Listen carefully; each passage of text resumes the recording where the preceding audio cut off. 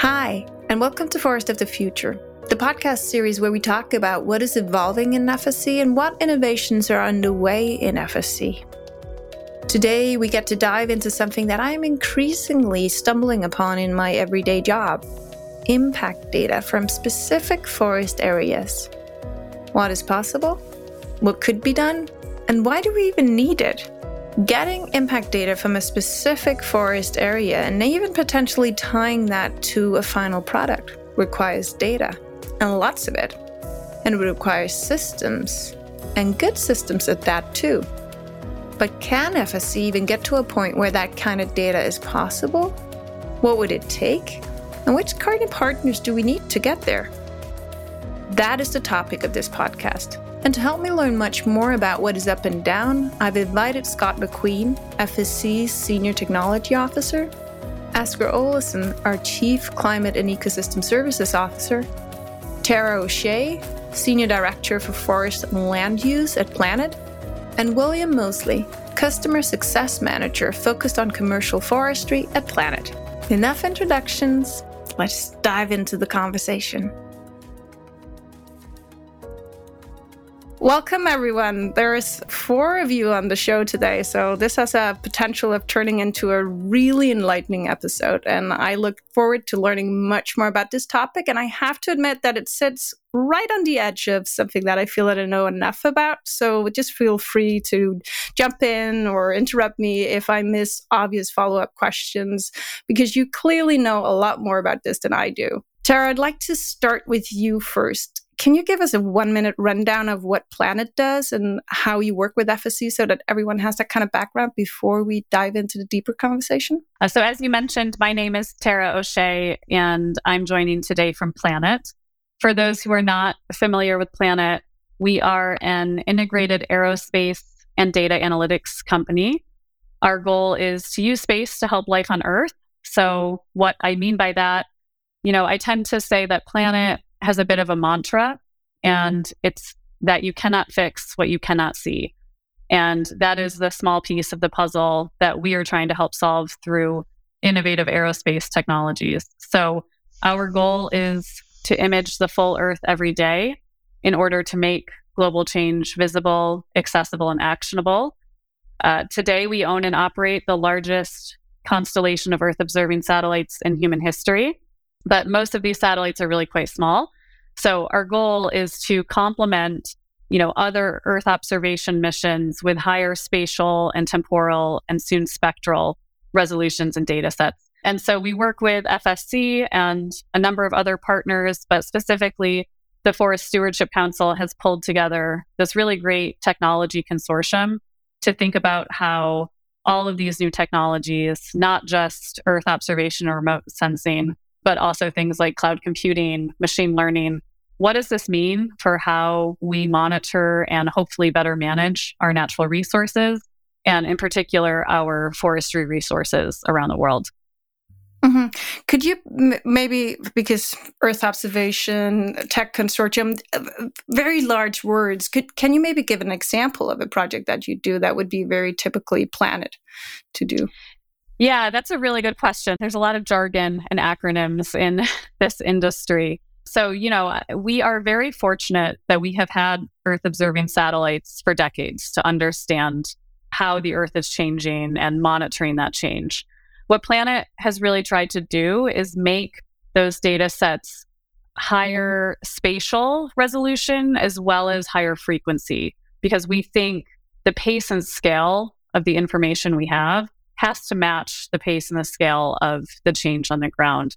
So one area that we spend a lot of time, for example, is working to get this data set into deforestation monitoring systems, because at higher spatial and temporal resolutions, you can detect forest degradation sooner, you can detect roads going in sooner, and you can take more action to actually manage and help solve the problem. And so one example I would highlight, we have worked with the government of Norway, with Norway's International Climate and Forest Initiative, to bring this data into the forest monitoring systems across the tropics, across these national forest monitoring systems that are in place.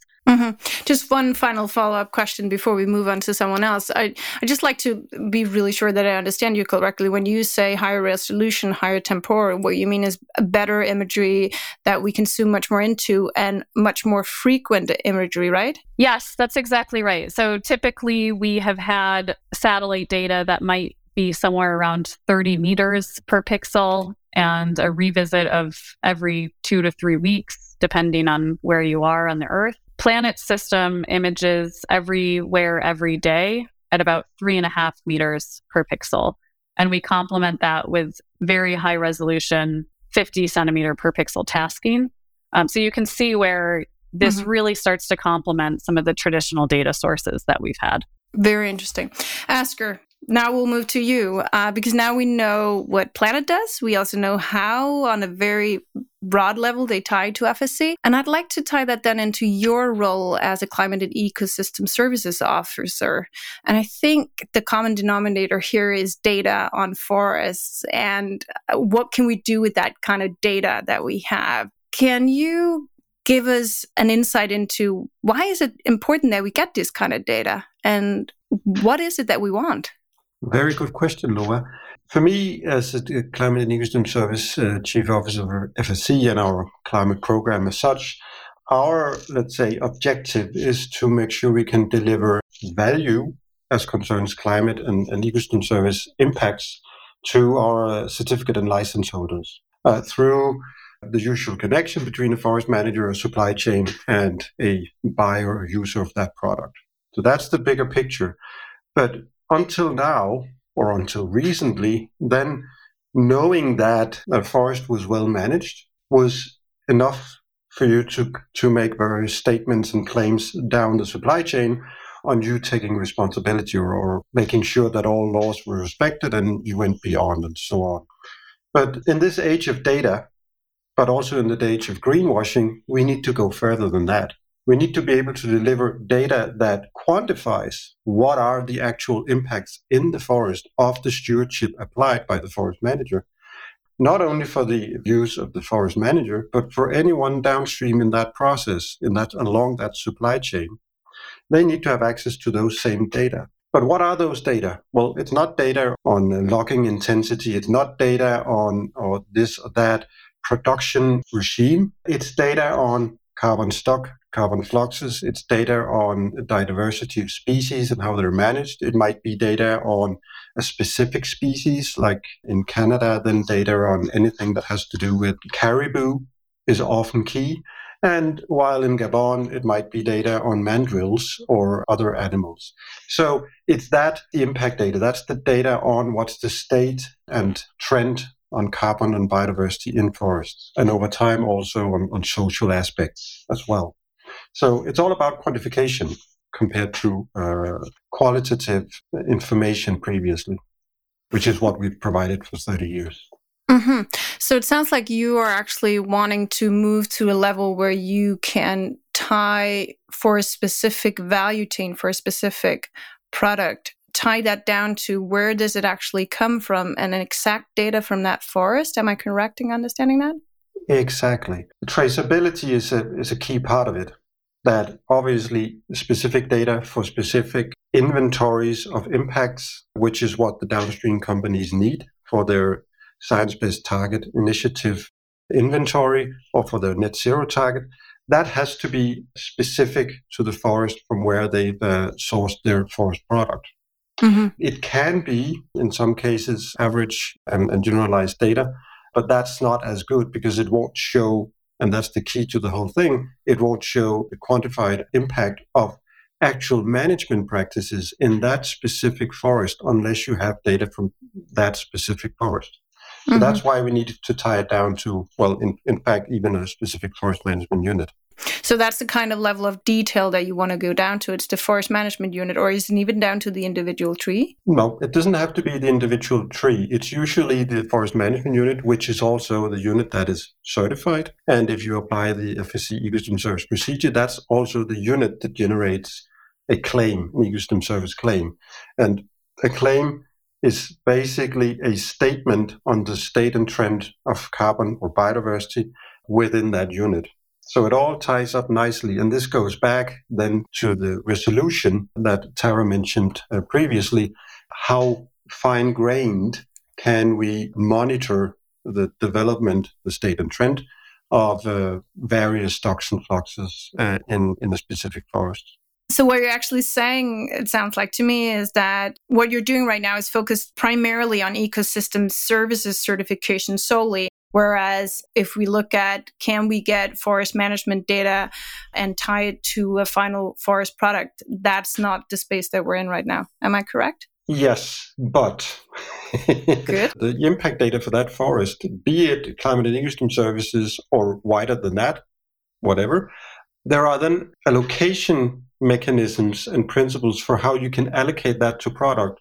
But the footprint of the product that comes from the forest will have many more components than the one from the forest. Anything to do with the transport along the supply chain processing and all of that.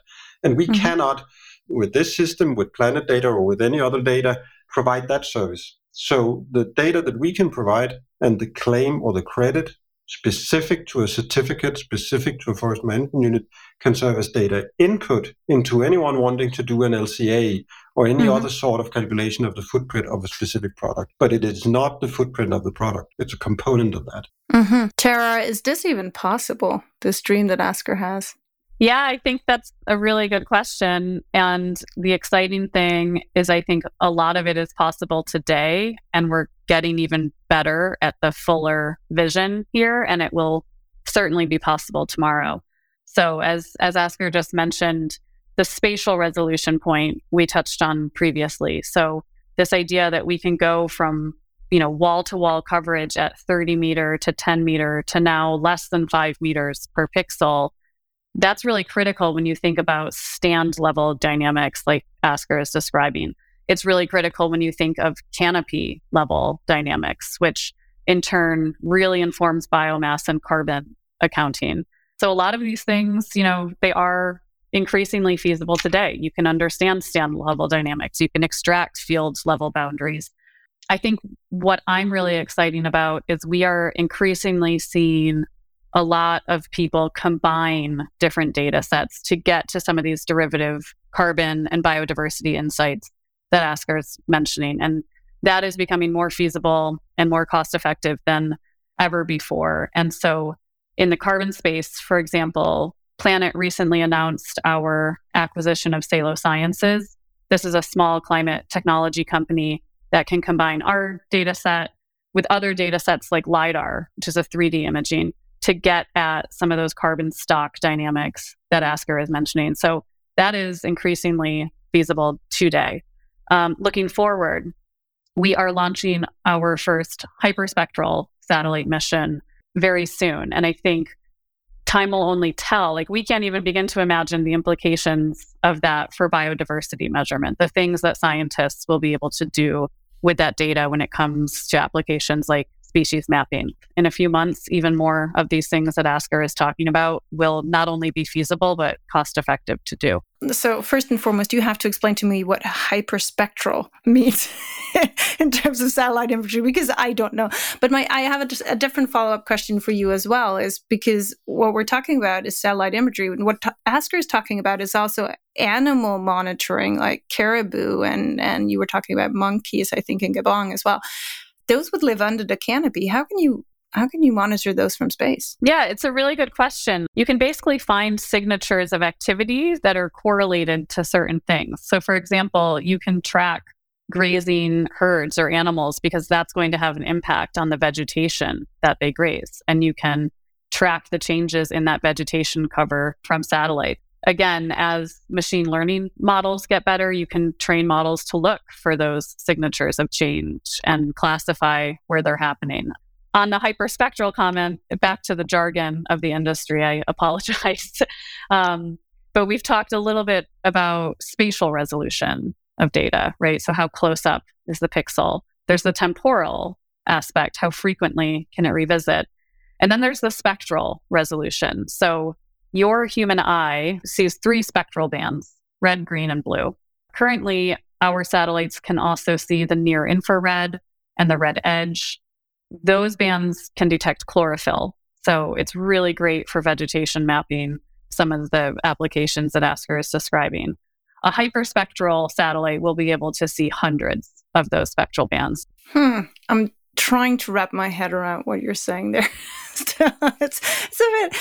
I warned that I'm on the edge of my knowledge field here. But let me quickly jump to you, William, instead. First and foremost, can you just explain to me what your role is at Planet? Because I'm not sure that all of us know what a customer success manager focused on commercial forestry does. I don't. Can you explain to me, what is it that you do? So I am the customer success manager at Planet, focused on our strategic commercial forestry accounts. And really what that means is that I'm tasked with helping the customers achieve the most value they can after they've been wrapped into the Planet ecosystem. They've got their products and services and starting to work on maybe the specific use cases or problems that Planet has been tasked with helping them solve.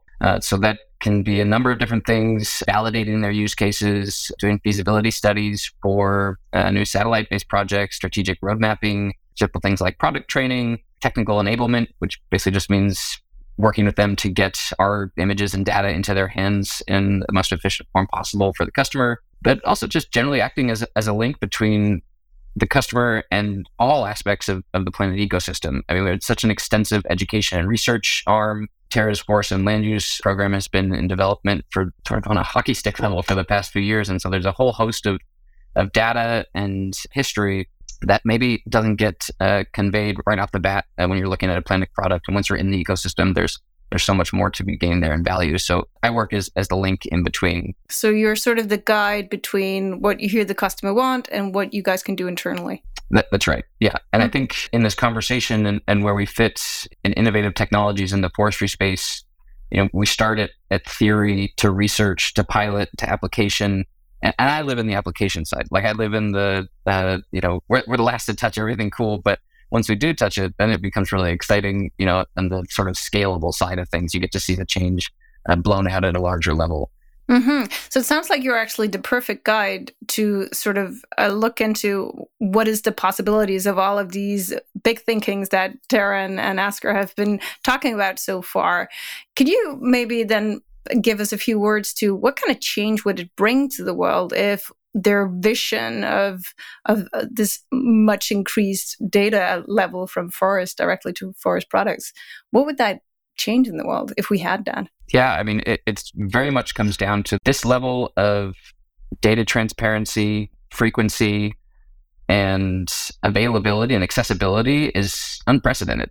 And so in terms of change, it opens the door for so many more operators within the vertical to have access to affecting change, to attaining certification at a sustainability level that may have been, previously out of the running if they weren't a, multinational commercial forestry company with the resources to do so. It's this almost democratization and globalization of remote sensing and Earth observation data for sustainability that is now becoming much more regular. Wasn't even in the conversation 10 years ago for maybe a mid-sized commercial forestry operator, but now is very much on the table. Mm-hmm. Could you perhaps put a few more tangible words to that? So what is it more tangibly that we would be able to do that we aren't able to do today? Sure. Yeah. I mean, previously, when you talk about attaining FSC certification, the guidelines and standards set by the FSC are very clear, but it's very cost prohibitive to actually go through the certification process and time intensive. A lot of it involves a lot of surveying. You're pulling in third parties to actually come through and be the auditors for hitting all of the benchmarks and requirements for depending on how far down the supply chain you want to go. When you're talking about remote sensing and the ease, the access to, at the base level, just visibility into property and understanding how maybe your operations are affecting change on a, forest management unit to forest management unit level, you can do that with Planet data, at the 5 meter level on the daily viewer every day. We've got plenty of clients who utilize it for harvest verification, for contractor management, for logging truck and log deck monitoring. Previously, you're saying, well, I can fly my property once every 5 years with a small little plane and get the high-res imagery that way, but you're not going to be able to apply that workflow to a certification process. And so you're able to convert what previously was an operational workflow.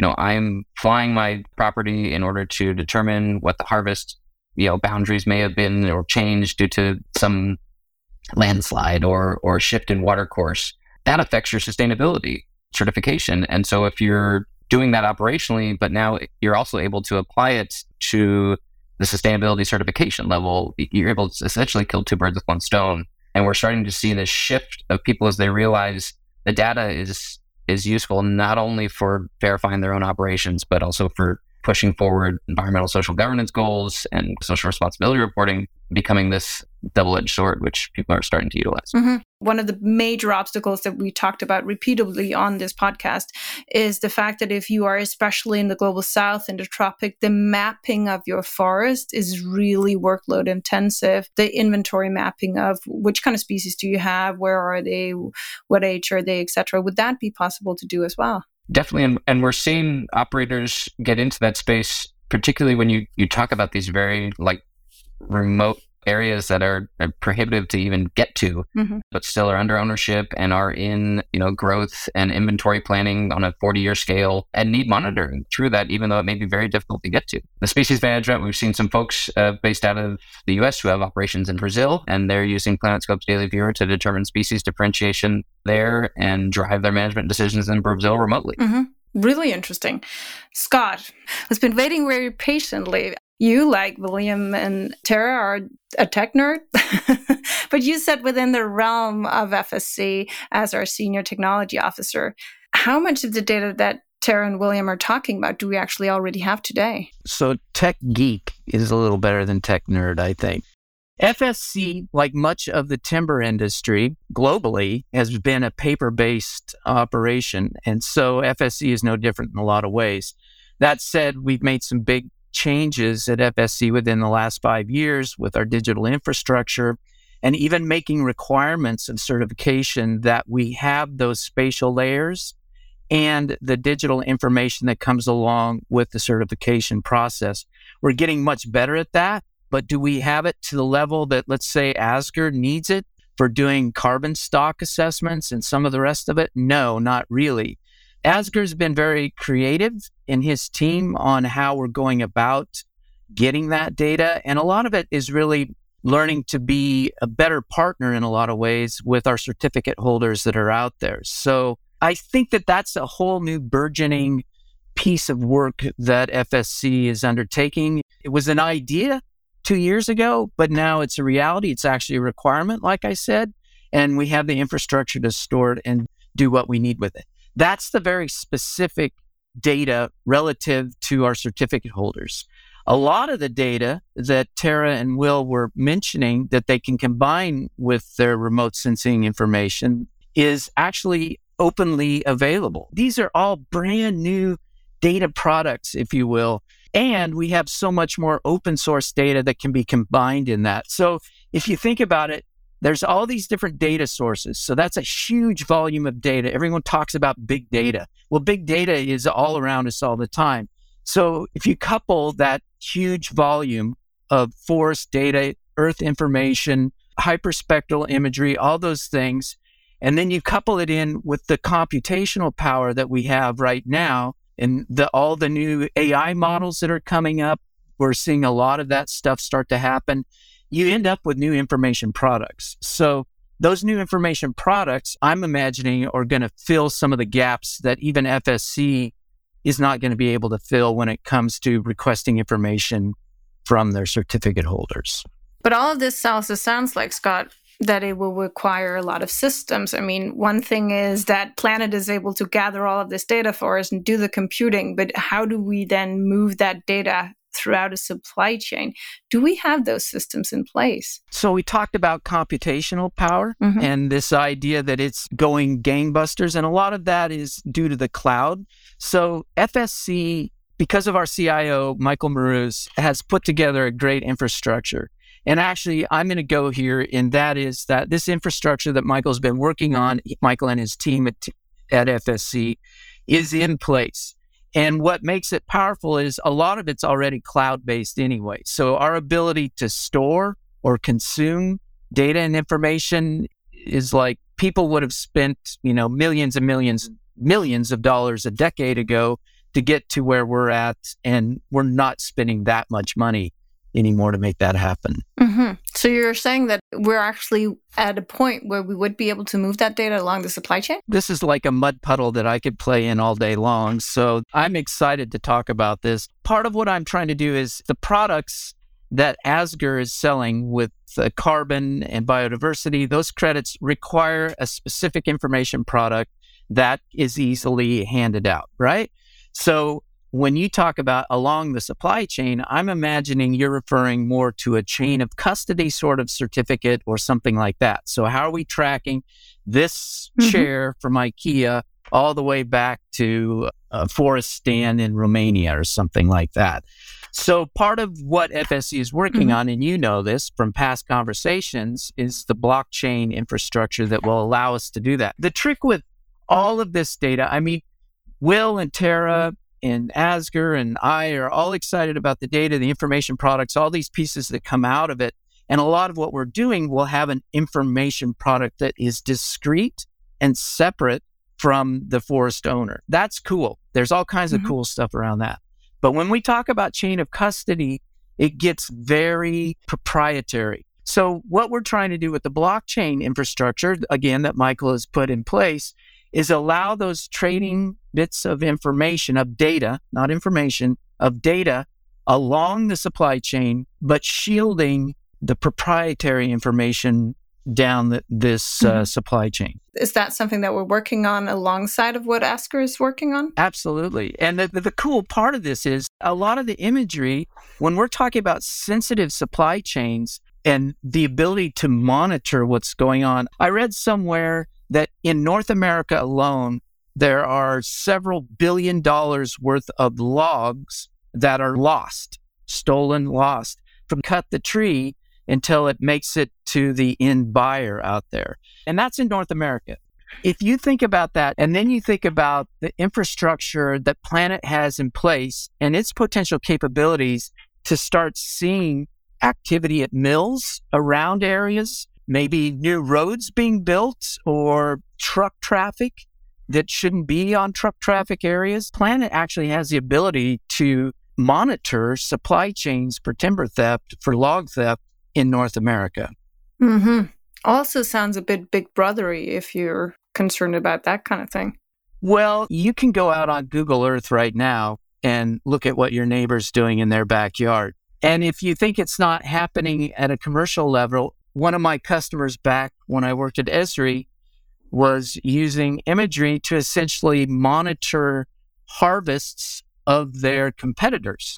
So they could do a market timing wood flow. So it's happening. I was just going to say, Loa, I think your questions on supply chain data, they're very timely and important. And I think it's important not just for timber, right? It's important for sustainable supply chains across commodities. And what we've been talking about in this conversation so far is largely geospatial data and how do we measure environmental services and environmental phenomenon.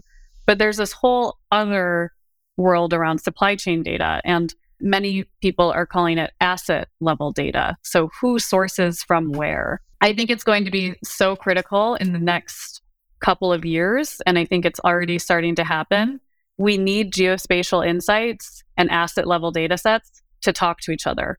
And that can happen when you have the geospatial insights at the right resolutions, right? Like if you can, as Scott is saying, if you can detect some of the mill activity or the field level sourcing boundaries, then suddenly, you can start to better understand these supply chains. You can bring a lot more transparency.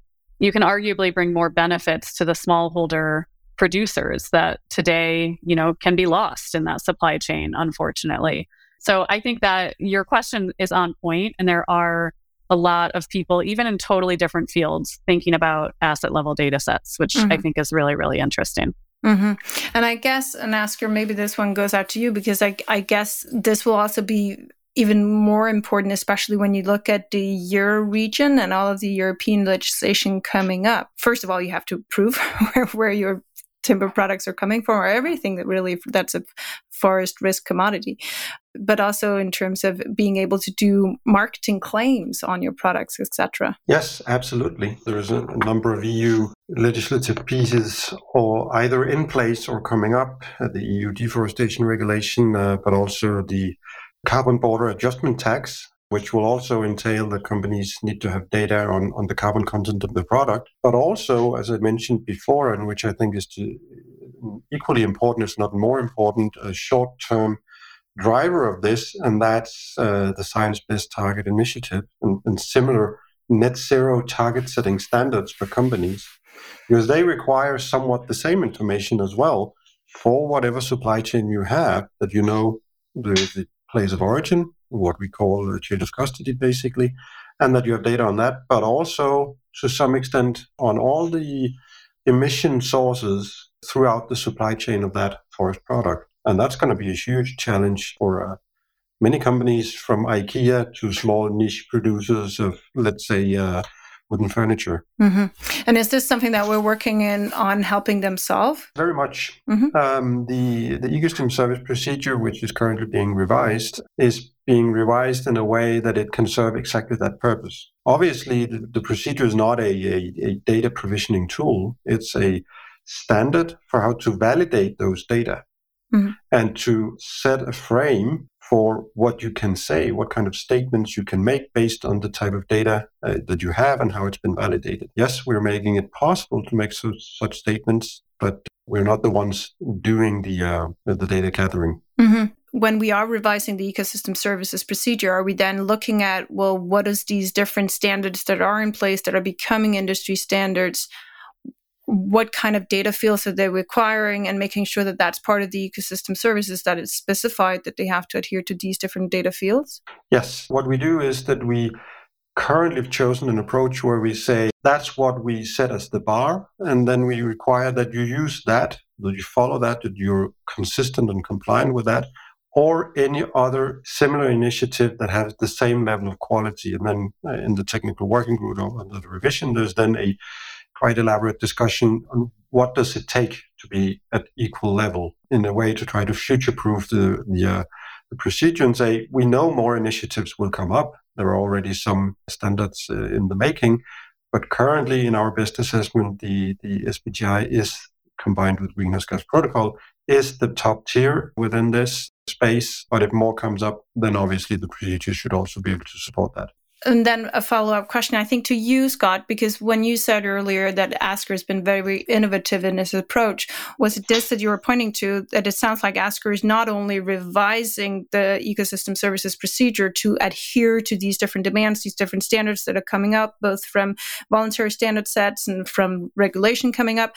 So not only making sure that our normative framework caters for that, but also at the same time finding a tech partner and working with you tech geeks, was that the term that you were using, to make sure that we actually also have a platform in place or a tech partner in place that can actually cater for the data needs. Was that your point when you said it was innovative? Partner, it's tech partners, because, and this is one of my planks at FSC, which is that when you look at the volume of data that is going to be required to do what we're talking about here, and you look at the computational power, and you look at all of the different technologies, all of the remote sensing products, all of the hyperspectral imagery that we were talking about earlier, you just know we at FSC just simply can't do it alone. So what my big focus is, honestly, is engaging people like Tara and Will to come help us in this journey and help us identify the data sets that they could provide, and maybe data sets that we haven't even thought about yet. And so it's an iterative process. All technology is that way, and it's going to keep iterating. And Asger and his team are doing a wonderful job at that. Mm-hmm. Well, if I can then turn to you, because you're working with a lot of different commercial partners, is this something that you're seeing other organizations work on as well? Or is this something that FSC is spearheading? Or is there somebody out there that we could actually just copy paste from? I think we're seeing a lot of people asking for this. And this is becoming much more, of a hot button topic, maybe over the past 3 to 5 years. But now you are seeing actual deliverables come out of this, research pilot stage and getting ready to like head into mainstream application. So, I think Tara has been beating this drum at Planet since she joined and providing a great jumping off point for, looking at what that solution is. And Scott and Asger, from the certification side, it's sort of like everyone converging at this one point. Commercially, everyone's asking for it. I do see FSC as spearheading this on their side, and as Planet approaching it from sort of an innovative perspective, but on our side, I mean, it's exciting. Mm-hmm. Tara, and I get curious, what is that drum that you've been beating more specifically? What is it that you dream about here? Yeah, I mean, I said in the beginning that I think there's a bit of a mantra at Planet, and it's that you cannot fix what you cannot see. And I think we truly believe that's at the root of many of our sustainability and climate crises. I think, unfortunately, that is certainly at the root of deforestation and the unsustainable management of the world's forests, right? Like, we all learn in the second grade that trees take in CO2, they store the seed, they give off the O2, like they do all these valuable things, but we haven't had the tools that we need to actually measure, let alone value those services. And so the result is that we are incentivized not to manage those ecosystems well. And so I think if we get better at measuring these things, and if we can apply those measurements into practical management applications like what FSC has developed, then suddenly you're going to see a different outcome, right? There's the old saying, what gets measured gets managed. Suddenly, we are going to be able to measure those things that we, for a long time, have inherently known are there and matter, but we haven't had the technological capacity to actually understand them. Mm-hmm. And Asger, can I move over to you? Because now that we are able to measure these things that we haven't been able to measure in the same effective way before, what is it that it does? How does that help you in your work with ecosystem services on a quite tangible level? Basically, it will allow us to expand our value proposition to certificate and license holders. That's the end of the day. Currently, they get a document that states that the forest product came from a forest that was managed in accordance with our standards, which is good, which is necessary, which has been important to turn the tide in the market. But in the future, they need that plus data. They need to have quantified what is the state, as I said, state and trend of whatever ecosystem service impact we may want to try to measure and monitor in that specific forest. They need that for their annual report on their climate and biodiversity impact. So we are adding more to our value proposition, and I think that's needed in the market. Mm-hmm. And I guess they would need it for a marketing purpose as well, right? Yes. The trademark licenses that we currently have and the promotional licenses regulate what you can say based on a FM certification and a COC certification. In a similar vein, down the line, we will start to then help, but also regulate and open up for many new sorts of statements on net zero or ecosystem impacts. This or that company, this or that certificate or claim or license holder can make, allowing them to communicate and brand themselves and build brand value based on the responsibility they're taking and the progress that they are ensuring throughout their supply chain on impacts. And most importantly, they need to have basically proof they are not greenwashing, because that's the state of affairs in communicating right now as a company on your sustainability. That is that all sorts of communication and branding and statements are made, but very few can prove the data to support it. To be able to do that, the data needs to be produced, and that's where Planet and a range of various technologies comes in. So why do we have to go to the specific forest areas to be able to do that? Couldn't we just work on average level or country level or research data, etc.? There will be a transition period where some of the data, some of the factors used in calculating whatever values for a specific forest will be average or national level. In the IPCC system, Intergovernmental Panel on Climate Change, which is where I come from, countries have also been allowed to use what we call Tier 2 level data, which are country-specific default factors for a time. But over time, they need to be able to report in the UN system specific to the forest. That is, for the benefit of the very forest manager himself, to be able to prove that the action I'm taking is this or that good. The improvements I make to my forest management practices result in this or that quantified and documented and validated improvement in the state of the ecosystem in that forest. If you use general data and you use average data, you cannot prove the impact that you've had specifically on your land. Mm-hmm. And that basically makes it difficult for you as a forest manager, but also anyone buying the products from that land to differentiate themselves in the market based on their sustainability credentials. And that's what we want to allow, right? That's why FSC is here. Mm-hmm. So making FSC and the impact that we have actual data-driven. I like it. Yes. So I always like to end these podcasts on allowing everyone to dream big and look ahead into the future and do a little bit of blue sky thinking. So I'm going to ask all three of you to just dream big for a while here and say, well, if we look 3 years ahead, for example, what is it that we can do then? And why is it so important that we get there? Will, if I start with you. You give me the soapbox first. Love it. There's this sort of prevailing thought, just because you can do something doesn't mean you should. And here, I think that's absolutely incorrect. You still have harvest data and depletion and log accounting that's coming in on carbon triplicate paper and data is delayed by 2-3 weeks, up to a month before it makes it into a siloed system and is never heard from again, except for by those who, are operating on the property and maybe, reporting to regulatory agency. During that 3-week time period, you've got mountains of data being collected by Planet satellites over the exact same spot.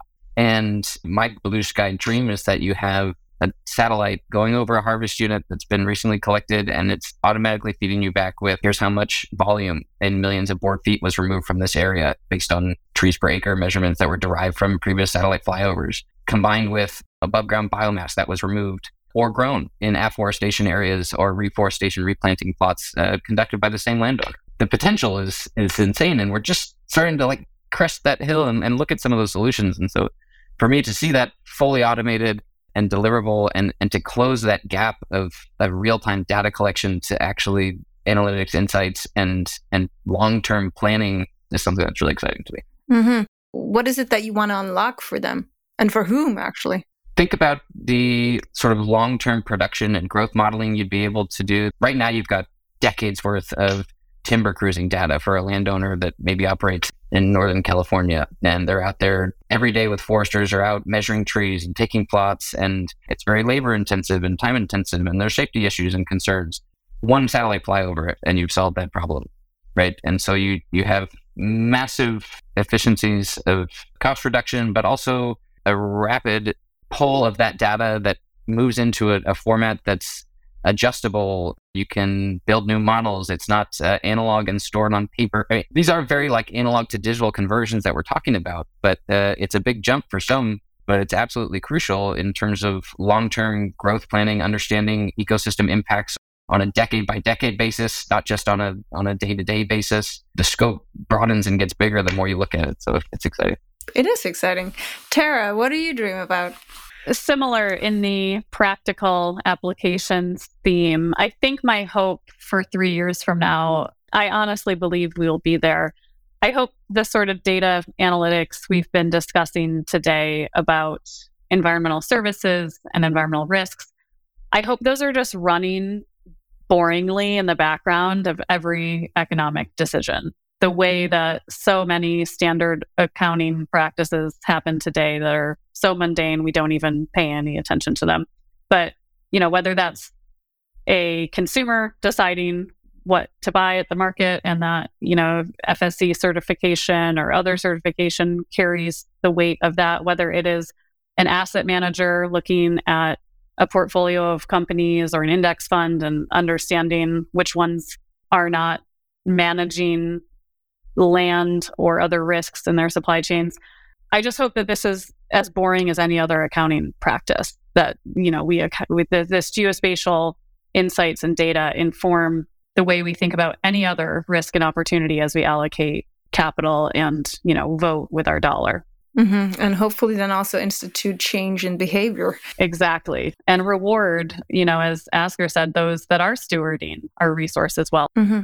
Scott, what is your big dream? Even in 3 years, I think we're going to see more new technology, more new models that we'll be able to leverage to do some of this stuff. But I want to go back to Tara's early statement about Planet and one of their mantras, which is, we can't fix what we can't see. I would also say we can't fix what we can't measure. We can't fix what we can't map. And so when I think about 3 years from now, what I hope to happen is, I think with some of the technologies that we're working on right now, with great partners like Planet, I just feel like there's so much more data that's going to come in that will help us with that gap with impact data. How do we know forest certification is making a difference? How do we prove that? And I think that in 3 years, we're actually going to have a pretty good cadre of that impact data starting to form. The other thing in 3 years that I hope happens, that I see happening, is that the bar for entry into forest certification will start to lower and allow the small forest owners to leverage these technologies to get involved. One of my big pets in all of the work I do is stopping the conversion of small private holders, small private landowners from forestry to housing developments, to cattle farms, to all the rest. We need to be helping those small holders, those small forests, do what they are doing with their forest and getting the highest value for it. And I think that a lot of these new technologies will help them by lowering the bar for entry for forest certification. So if we can get a leap on those two things in 3 years, I can retire. So we don't want you to retire, but please do fix it within 3 years. Asker, you got the final word. What do you dream of in 3 years? Do you want to retire too? Oh, yes, but I said that some time back already, that when we've generated 1 million claims, ecosystem service claims, then I'm going to retire myself to a tropical island. So I'll start from a nature tech geek. I don't remember his name, that I read some wording of his. And he said, nature has always produced data. We've just not been able to collect them and use them. So with the proliferation, as Scott also said, of more and more technologies and diminishing marginal cost of sensors, we can just continue to sensor and monitor more and more of these data. Sounds, eDNA, water flows, growth data, anything in the forest, basically, there'll be a sensor for in not so many years. And that'll create a massive, unimaginable flow of data. And then you might think, well, that cannot be handled. But yes, it can. I mean, AI technology combined with machine learning and some of those, it can be handled. It's a question of converging these technologies. And that's still a few years ahead. But as I understand it, most of the building blocks for doing that is there. But we need to put them together. So my dream is that we, FSC, get on the train in time to build the infrastructure to do that. Because to me, that's the key. That's the computational power. Is that something we can and will build? And we cannot build it alone. So we need to build it with partners. And that's where we come back to Scott's Tech Consortium, where we have Planet and many other good partners with us to help us support that. And that leads me to basically the vision beyond that. Because just imagine if we were a certification scheme in the midst of that continuous data flow that was all the time monitored, calculated, and then tie that to smart contract technology. If you made our certificates based on smart contracts, then you would have a certificate offered at the very point in time that a forest manager, the sensors on his land, would produce data beyond a pre-agreed or preset threshold, which would be in our normative framework. Then he would have, with a blockchain associated to it, his certificate real time. And if those data at any point in time dropped below the value, we would revoke or temporarily block that certificate or that claim. It would run almost automatically. It could. And that's the vision that I think we need to get behind in FSC, that producing data on a piece of paper and let someone travel there to monitor 2 or 3 plots and ask some questions and go back, that was necessary. That was the way to do it. But it's not the future. So if we get on that train in time, and that's what we need to get in the next 2 or 3 years, then I see FSC transforming the world and the supply chains that you spoke about previously. That's it. Thank you to Tara, William, Scott, and Asker for making me a bit wiser on impact data from forest, both on how important it is, how important it will be, how complex it will be to get there, and whether we're on track to getting it right. Let's hope that their big dreams do come true. That William's dream of satellite imagery as an automated data driver will make decisions and impact monitoring much more automated in forest management and other land use managements around the globe in just a few years. Let's also hope that Tara's dream come true, that this monitoring of impact of our ecosystem just becomes an integrated accounting in our decision-making processes, just as integrated as financial accounting is, and that it will truly move the needle on shifting behavior towards a more sustainable and climate actionable one.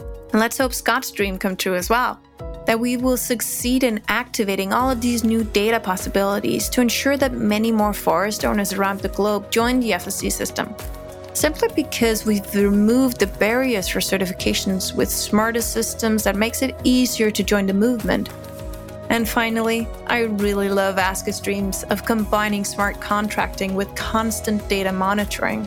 In that world, FSC certificates would be real-time monitored, impact data connected into the individual forest areas where it comes from, and invoking and revoking certificates would be based on real-time monitoring of threshold indicators. That is a world where the impact of forest certifications and FSC would be unquestionable and also very actionable.